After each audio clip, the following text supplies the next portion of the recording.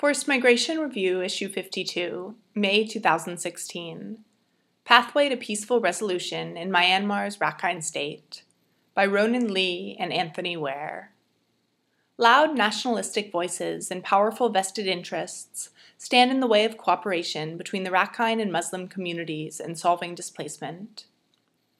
In 2012, communal violence erupted between Rakhine State's Muslim and Buddhist populations. The Muslims, known as Rohingya, bore the worst of the conflict and continue to bear the brunt of the consequences. The ensuing solution has involved actively separating Muslim and Buddhist communities and severely limiting Muslim rights. An estimated 140,000 people, mostly Muslims, remain in internally displaced peoples, IDP camps, or trapped in the Ang Mingala quarter of the state capital, Sitwa. As their lives have become increasingly fragile, marginal, and insecure, many have taken to the Bay of Bengal in rickety boats in an effort to migrate. Life for the state's Buddhist majority is also far from rosy.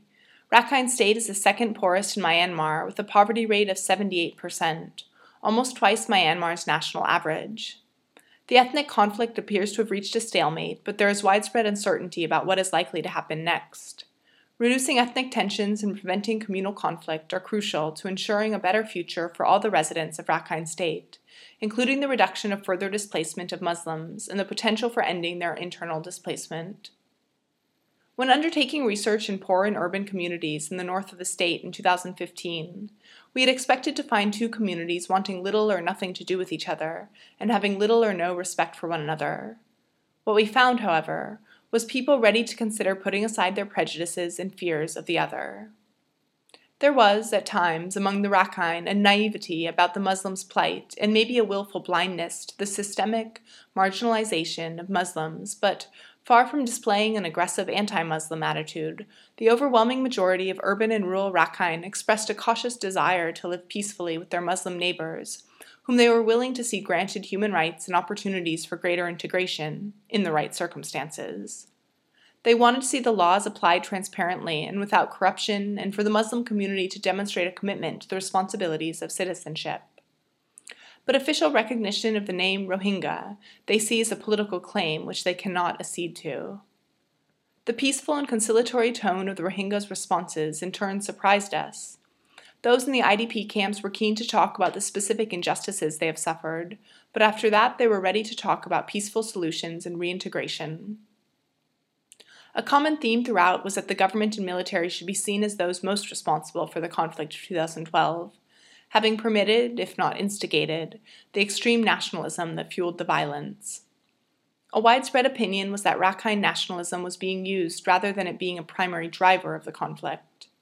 Each community we spoke with expressed the view that the problem was caused more by the state than by either the Rakhine or the Muslims. The Rakhine and Muslim communities each suggested the government's aim was to distract them from the appropriation of the region's gas and other resource revenues by the state.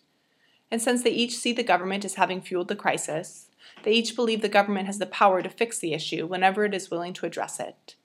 Optimism about the potential for Myanmar's new government to address long-standing local grievances was shared by both the Rakhine and the Rohingya Muslims.